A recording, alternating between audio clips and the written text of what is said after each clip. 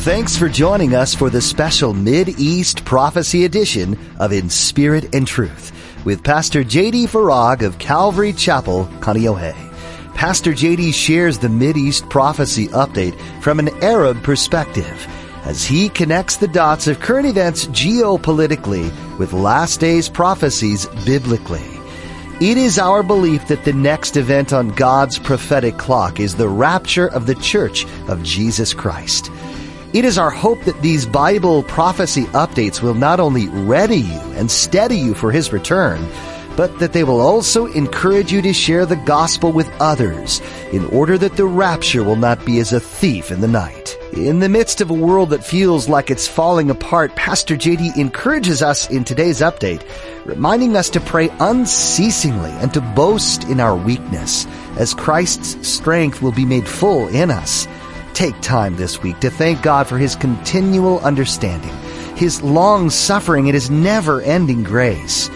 Now, don't forget to stay with us after today's prophecy update to learn how you can become a Facebook friend or watch the weekly prophecy update on YouTube. Now, here's Pastor J.D. with today's prophecy update as shared on August 29th, 2021. For today's update, I need to do something a little bit different, and I just want to talk with you about how it is that we can strengthen ourselves in the Lord in the face of these perilous last days in which we find ourselves.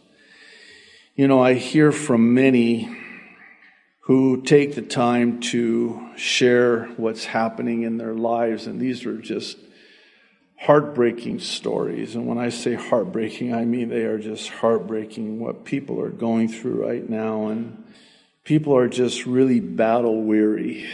And one of the things that we are asked to pray for often is just for strength to go on. People are just asking us, please pray for me, pray for my family, for strength to go on.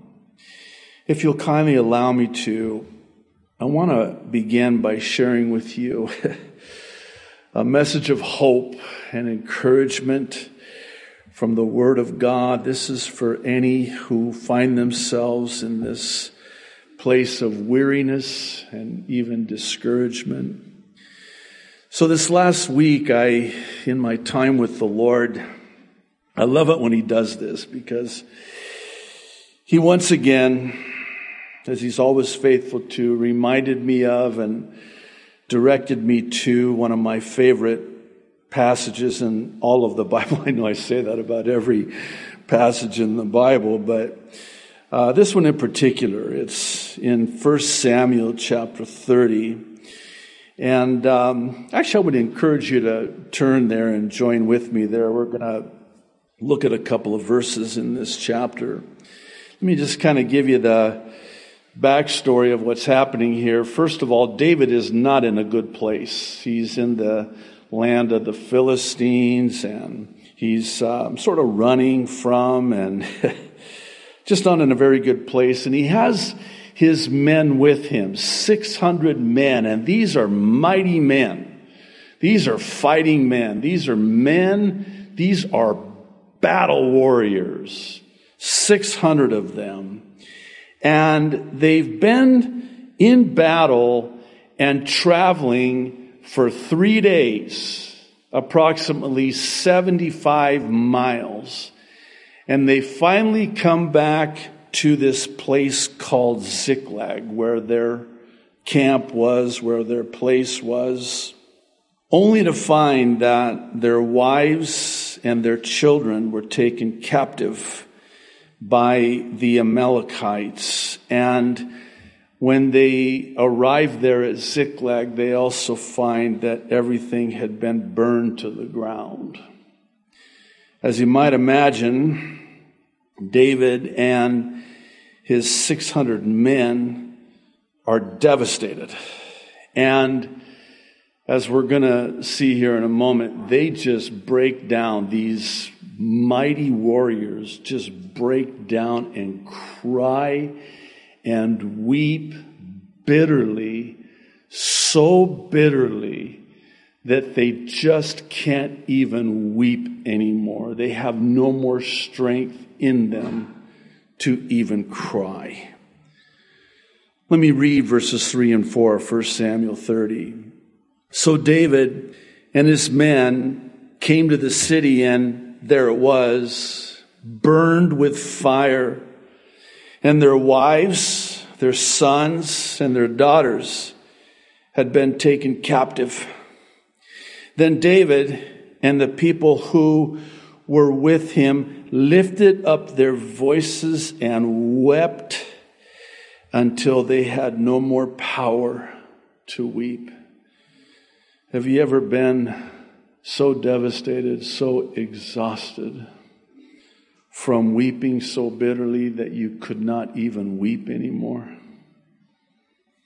It's almost like you can't even groan. You are just so devastated. And that's where these men were at this point. So intense is their weeping and despair that David's men actually turn on him, pointing the finger of blame at him, then even speak of killing him. That's what verse 6 tells us. Now David was greatly distressed, for the people spoke of stoning him, because the soul of all the people was grieved, every man for his sons and his daughters.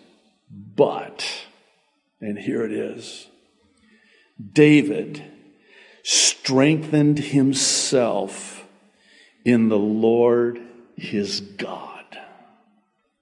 I wanted to start this way because many today are at their own Ziklag, as it were, and are greatly distressed, rightfully so, as was David.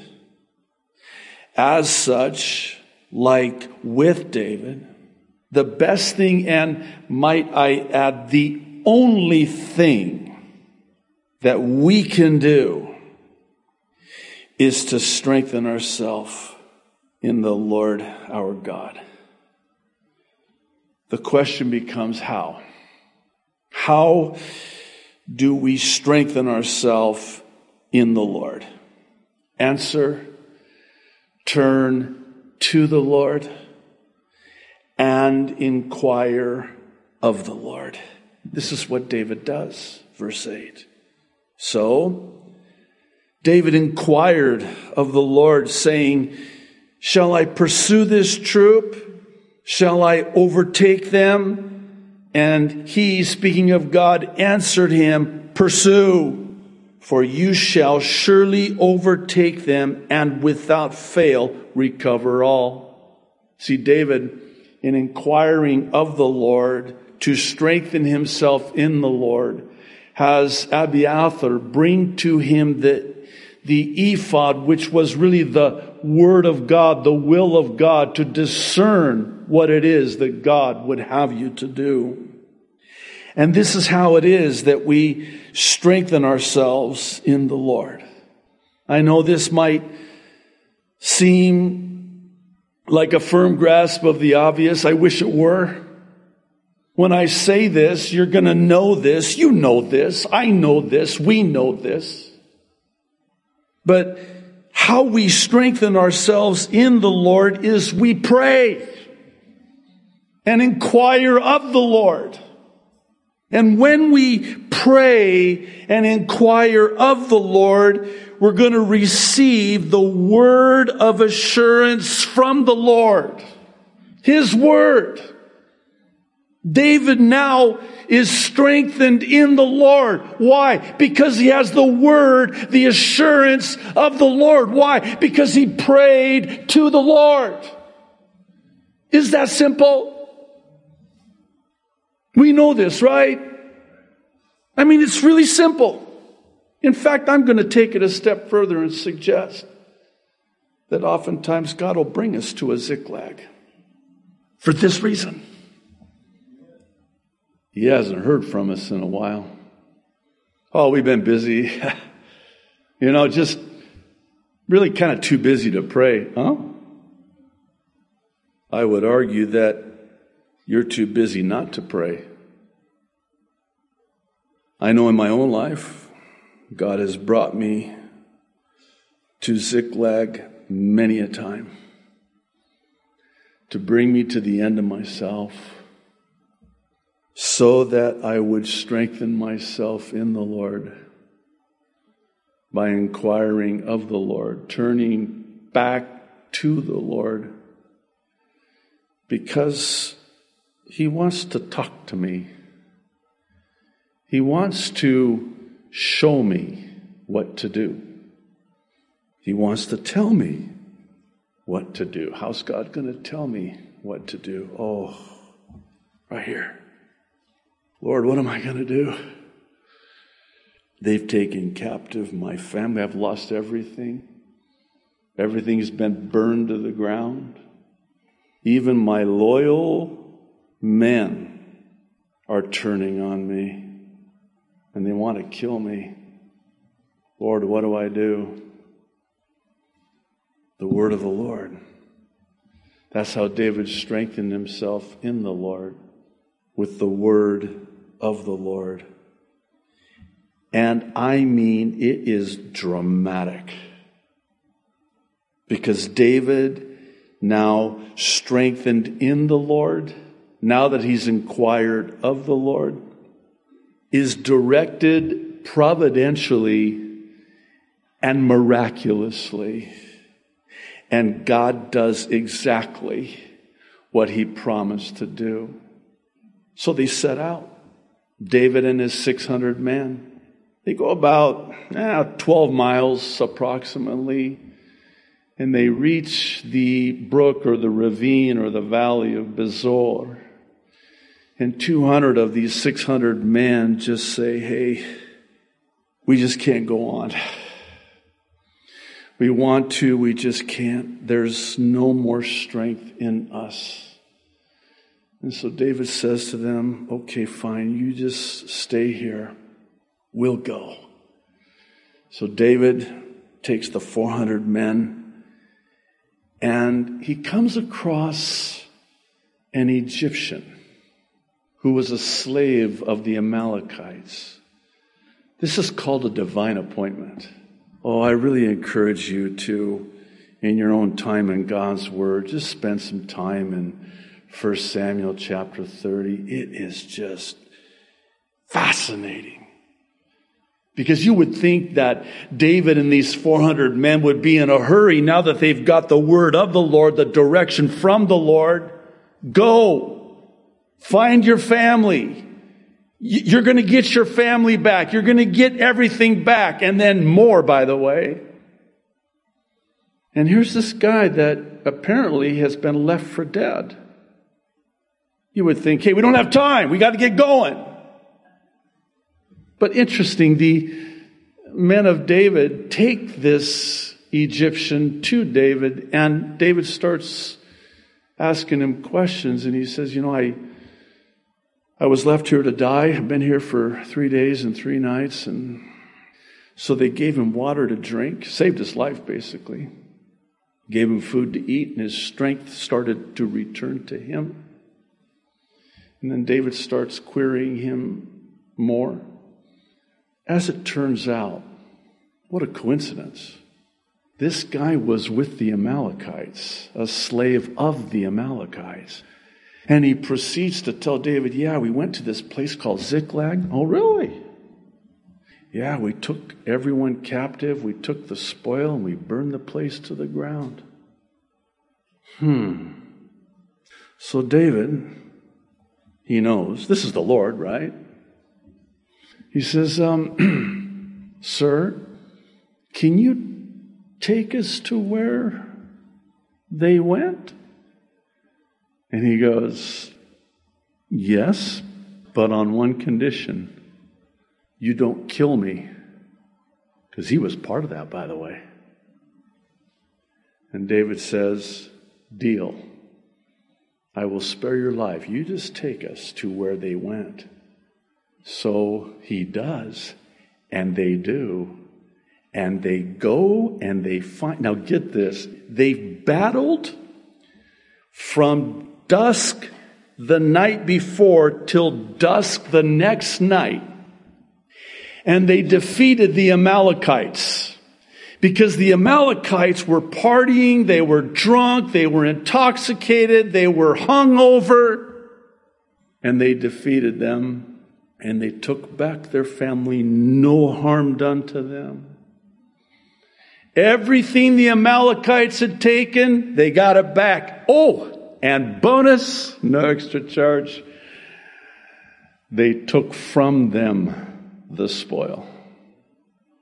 No daughter, no son harmed, no wife harmed.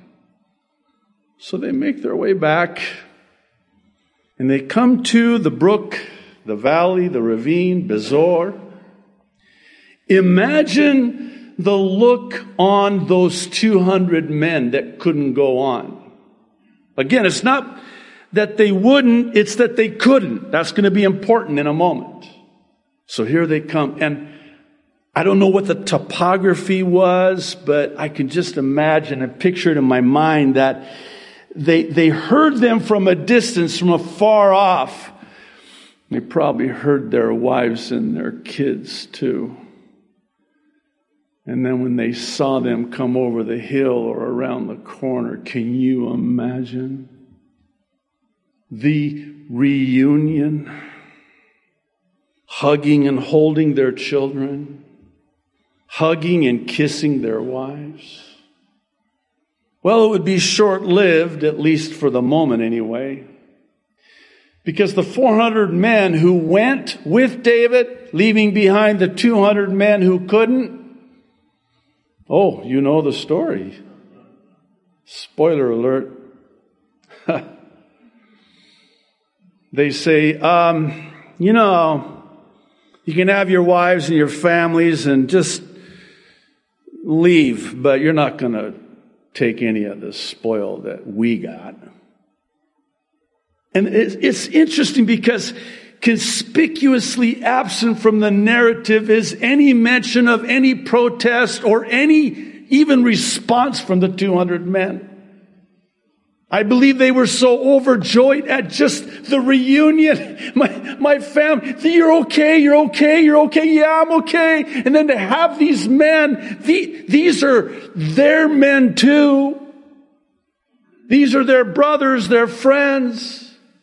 Been through many a battle with them, and to have them say that to them, take your wives, your kids, and get out of here. You're not getting any of this because you didn't go into battle with us. And David, and this is what I love about David's back, by the way. David's back. That's David right there. He says to them, "Excuse me?" That's a very loose paraphrase of the original text, but he says to those men, "No." And oh, by the way, did I hear you say that you were the ones that got the spoil? No, the Lord is the one who did it. The Lord's the one who did it. And the ones that were weak and weary and tired and exhausted, that couldn't go into battle, they will share as the ones who did. Oh, it's just, think about this. 2 acts of kindness that changed everything. And both acts of kindness had to do with the ones that were weak, of little strength, starting with the Egyptian that was on death's door, by the way, and resurrected on the 3rd day, by the way. That's a typology there. And then to come back to these 200 men and the kindness, the grace, the mercy, the compassion, the love. On Thursday night, we were in Isaiah 40. Isaiah 40 is one of my favorite chapters in all of the Bible.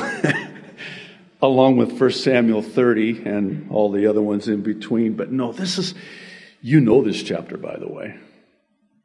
It's all about how God will comfort and strengthen those who are weak and weary. You know, one of the things in the Gospels that is very interesting is that Jesus was always attracted to the last and the least. He was always gravitating towards, and it was always the weak, those in need of a physician, if you prefer. He was attracted to the prostitutes and the drug dealers, if you will, the down and out, the weary, the heavy laden, the last and the least. Oh, by the way, the harshest words ever to come from the Savior's mouth were reserved for the religious leaders of the day. You hypocrites, you're whitewashed tombs. You're a den of vipers. I mean, oh my, these are the elders at the synagogue. Here comes a Samaritan woman to the well. No man ever talks to a woman, let alone a Samaritan. Jesus takes notice. She's hurting. And I know why. She's in yet another relationship. And it's an unhealthy relationship. And she's come to this well to get water. And he says to her, I have water that if you drink from this water that I have, you'll never thirst again. Can I read verses 28 through 31 of Isaiah 40? Have you not known? Have you not heard? The everlasting God, the Lord, the creator of the ends of the earth, neither faints nor is weary. His understanding is unsearchable. He gives power to the weak, not to the strong, to the weak. And to those who have no might, he increases strength. Even the youths shall faint and be weary, and the young men shall utterly fall. But those who wait on the Lord shall renew their strength. They shall mount up with wings like eagles. They shall run and not be weary. They shall walk and not faint. Who's this for? The weak. I need strength. Who's this for? The weary. I'm weary. Oh, this is for you. This is for you. Thanks for joining us for this special Mid-East Prophecy Update edition of In Spirit and Truth. We understand how important it is to know what God's Word says, especially in our world today. All around us, we see violence and despair running seemingly unchecked. We do what we can to alleviate these crises we encounter, but all the while we know evil is waiting right around the corner. The Bible tells us that Jesus will return one day and finally wipe the enemy's influence from the face of the earth forever. This event is closer than we may think, and it's important to know what to expect. The prophecies we read in the Bible can be confusing, but they do provide us with clues as to what we'll see unfolding in our world as we near the return of our King. Each week in the Mideast Prophecy Update, Pastor JD takes a look at the current events happening around the globe and holds them up to the lens of God's Word. He shares what God reveals to him with you each week. This information is not meant to scare you, but rather to inspire you to take the gospel message out into the world. Every person needs to have the chance to meet Jesus before he returns and to know what his love and grace can do for them. These Mid-East Prophecy updates are available to you on our YouTube channel as well, or through our mobile app. Visit inspiritandtruthradio.com to find links to both. Thanks for listening today, and be sure to join us for the next update right here on In Spirit and Truth.